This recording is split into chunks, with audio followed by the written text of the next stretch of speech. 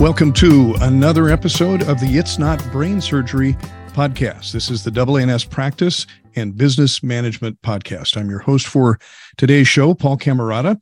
Welcome once again. And today we're really excited to have as our guest, Kristen Buchman. Kristen is going to answer some questions today on managing student loan debt. Kristen is currently in Oklahoma City with Castle Point Wealth Advisors. She obtained her Certified Financial Planner designation and earned her bachelor's degree in personal financial planning from Kansas State University. And after earning her degree, began her career at the Trust Company in Manhattan, Kansas, as we like to call it out here in the Midwest, the Little Apple. She served as a financial planner and associate trust officer there and as adjunct instructor for the Department of Financial Planning at K-State. She was a recipient of the Rising Professional Award in 2002.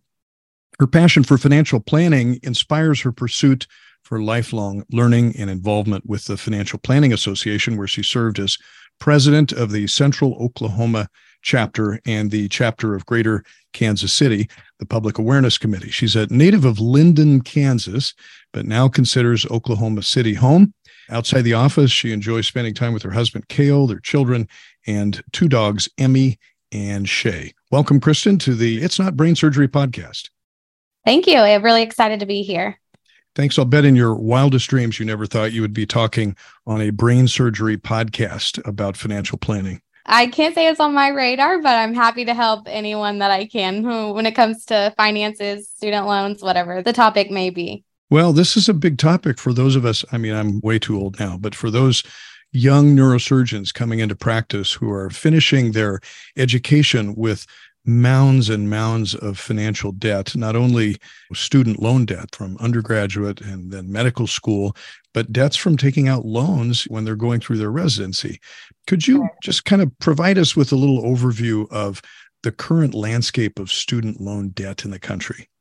It's a timely question, right? We've all been hearing for months upon months about the student loan landscape. I mean, I actually think it's been 40 months. We're coming off the pause of student loan payments. Student loan interest starts accruing next month with payments due in October. So certainly a timely question right now, as it's on the minds of a lot of individuals who haven't maybe even made their first payment yet. And there's been so much chatter. We are going to see forgiveness. That's now off the table. There's still a couple of changes that we're seeing. A new repayment plan that is out there. There is, again, some legislation still on that, but it sounds like that may stay in place. So just a lot of back and forth, unknown. People don't know where to find correct information. And so it's been a challenge over the last couple of years, but starting to, I think, settle in and know what the future does look like. Again, now that some of that has settled out. Do you see a fair number of doctors coming in with incredible debt? I remember when I had quite a bit of debt from undergraduate and from medical school, and it took me, I want to say 15 years before I think I burned my last promissory note in a bonfire in the backyard. But now, I mean, young people are finishing with hundreds of thousands of dollars in debt. Yeah. I mean, how does one begin to take care of that, and how do you help people do that? Absolutely. It's a great question. Actually, I have seen a little bit more of this, more on the veterinarian industry, actually. So, where I grew up, Kansas State does have a college for veterinarians. And so we see a lot of it through that. So somewhat similar in terms of, just a lot of schooling. So student loans do start to pile up over time. And I would say it's hard because it is a very personalized plan. As you may know, when you have a household, if you have a spouse that you're accounting for, when you get out of residency and depending on what your income looks like, that there are so many different factors to consider. Some of it may depend on the interest rate environment that you were in when you were in school, and just trying to think about all the different aspects of your financial life, not just specifically your student loans, and trying to start a game plan forward that way. There are still some forgiveness opportunities that may be available, especially for the medical industry. That could be a possibility, or over just a long enough time period. There are forgiveness opportunities if you make payments for enough qualifying months. And so there are still a lot of different avenues and ways to tackle this student loan debt, but I know it is something that once you finally get out of school, it's hanging over your head and you don't know where to start. So again, we can walk through a couple of tips that might be helpful. Kind of, where do I begin? How do Exactly. Yeah. How do you begin? Somebody comes to you and they say, I've got $175,000 in debt. How do I start to manage that?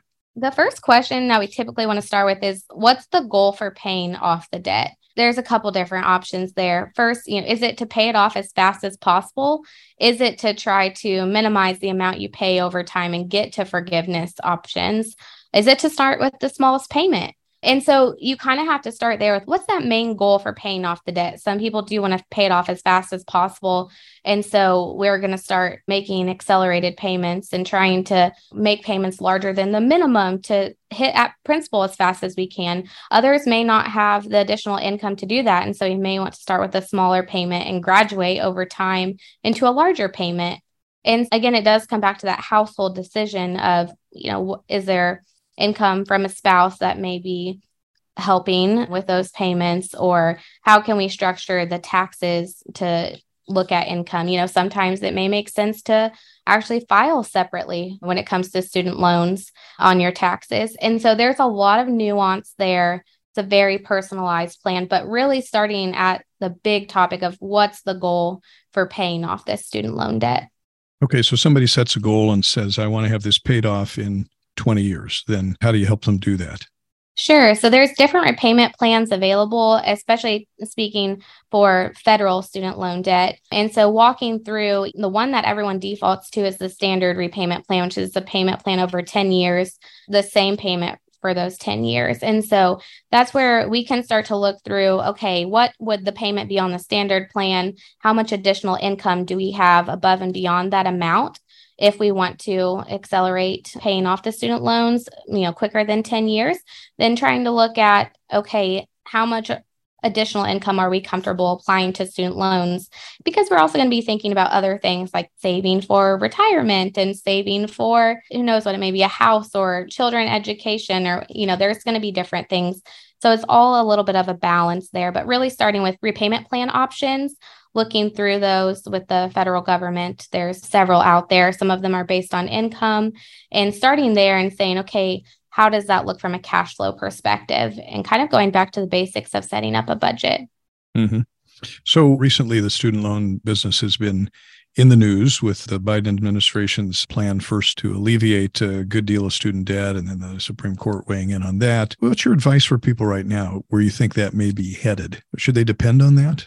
At this time, I would say not for forgiveness. There still are some forgiveness programs out there separate from Biden's proposal to forgive student loan debt. But based on what the Supreme Court has issued at this time, there is no forgiveness that's going to be provided, no relief in that aspect. They are still looking and trying to put into place a new repayment plan that is a little bit more forgiving in terms of it's based on income as well. And so that is something that they're looking at, is maybe adding a few different repayment plans. So I wouldn't say we can just assume that forgiveness is going to happen, but we're definitely going to have to make some qualifying payments towards those new repayment plans to receive any sort of forgiveness. The way the political process works now, it might be best to just say, hey, let's not depend on that happening and figure out another plan. Yeah. Yes. So what are some common missteps you see people doing in managing their student loans? A couple of missteps are, again, just going through, and there's a couple different options when you are setting up a repayment plan. One of them is to consolidate your loans. And a lot of people just think, oh, that would make things easier. Instead of having a loan for each year I was in school, I'll consolidate all of them. But sometimes that's actually not the best options due to interest rates throughout schooling. And so just being mindful of, hey, when you do finish up school and you have the student loans, don't just default to consolidating all of your loans. You want to be looking through that process and making sure that that's the best decision. So that's one misstep that sometimes can happen. And I would say too, the other thing is, going back to interest rates, is just being mindful of when you're looking at debt in general. You mentioned that there may be debt outside of student loan debt. And so, credit card debt is an example where if you have credit card debt and your interest rate is, who knows, anywhere from 14 to 25%, it may be best to focus and snowball on the credit card debt first, and then circle back to student loans and just pay the minimum and get other debt that has a higher interest rate paid down first. Some people are just so focused on student loan debt that they don't pay attention to interest rates on other debts. So that's a second misstep that sometimes we do see. Are there interest rate deductions for student loans similar to, mortgages, or is that not a thing? No, you're right. There are student loan interest deductions. And so that's something to be paying attention to. So luckily, that is an above the line deduction as well. So don't even have to itemize on your taxes to receive that. And so that is one added benefit, I guess, of having student loans is getting that interest deduction. So, yeah, if there are any benefits, right? That would be exactly. Yeah. So do you advise graduating residents to look up a certified financial planner such as yourself, or just talk to their tax person that puts their taxes together? Yeah, that's a great question. There are some resources, and I brought a few as well that I'm happy to share. We'll put them on the links to the show notes. So wonderful. Let us know about some of those. Okay, definitely will do. Just trying to get some good education and good sources out there as a starting place. But as I mentioned at the beginning of this, student loans are a very personalized plan. It's not really, you can't get a just general answer for how you should structure yours. And so, of course, I would recommend trying to find a certified financial planner or an expert in student loans. There is a designation for a certified student loan specialist as well. And so I'll include that information, just 2 really good designations to know, hey, this would be a great starting place for finding an advisor that's educated in this area. That sounds good. Now, residents in neurosurgery or young neurosurgeons probably are different than a lot of people with student loan debt in that they just have so much of it. Have you dealt with any young doctors and advised them on how to minimize that? Absolutely. They're an example of something that's often referred to as Henry's. So, high income earner, not rich yet. It is something that you hear often. And so when you're starting out in your career and you're starting to see high income years, but trying to figure out, okay, how do I start maximizing this income and turning it into wealth? And as part of that, it is looking at debts and making sure that you're managing those appropriately. So oftentimes, yes, we're working with individuals who may have high income, but don't necessarily have a large balance sheet at this time, or their balance sheet is negative. It's very common when they're starting off. Yeah. And you'll see, I know because I was young once, and people come out of the woodwork to try and get your resources, and make you think, well, and the flip side of it is, if you start making a lot of money, more money than you've ever seen before, you look at that and say, wow, I should just pay off all these student loans right away, and I'll have them taken care of, and I'll live on peanuts for 5 or 10 years. But that might not be the right way to do it.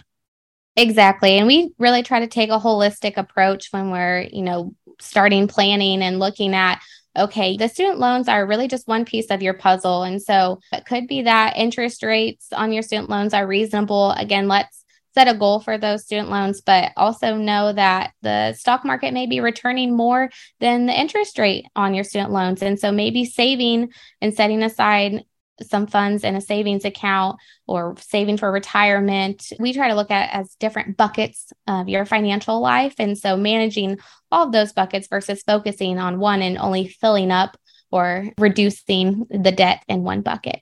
Do you advise people to kind of pay a set amount for a long period of time, or does that even vary? Say, pay just a little bit now and then increase the amount you're paying off when you're making more money? Exactly. Yes, it could change. It could vary. Sometimes for individuals, it may not be the case in this situation, but sometimes if you have bonus income, it could be, let's always pay this set amount. And then if there's additional income that comes in through bonus income, or, we see income increase throughout the years, then absolutely we can apply and change that payment plan or that goal for the student loans as your financial situation changes. So it is fluid. It's not something that's set in stone. There's a required minimum payment. We have to meet that requirement, but certainly, our finances are fluid and everything is always changing. So it's looking at that and adapting as what fits for the plan that the individuals or couple has set out. Are there any regional or state differences in sort of these payoffs, or are they pretty much the same depending upon what type of loan you get? Typically pretty consistent, especially if they're through the federal government. We're going to see pretty consistent process from the federal government from state to state. Okay. I just have a couple other questions that we usually end the podcast with on a more personal level. Where's Linden, Kansas? It is 30 miles south of Topeka, Kansas. So if you're familiar with state capitals, 30 miles south of there, you'll drive through Linden, Kansas on Highway 75 and don't blink or you might miss it. You might miss it. Yeah. No stoplights in town or something like that. That's correct. How did I know? And the last question is Sooners or Wildcats? Well, that's a tricky question. We're house divided. So my husband is an avid Sooners fan, actually works for the athletics department the University of Oklahoma. But I will say I did attend the last football game in purple. So if my Wildcats are in town, I still cheer for them. Fantastic. That's great. Well, thanks for talking with us on the podcast today. Kristen Buchman, a certified financial planner from Castle Point Wealth Advisors on managing student loan debt. Really appreciate all of your advice today. Thank you so much. Thanks for tuning in to this episode of the AANS podcast, Business and Practice Management podcast from the American Association of Neurological Surgeons. Tune in next week for another exciting program. Thanks for listening.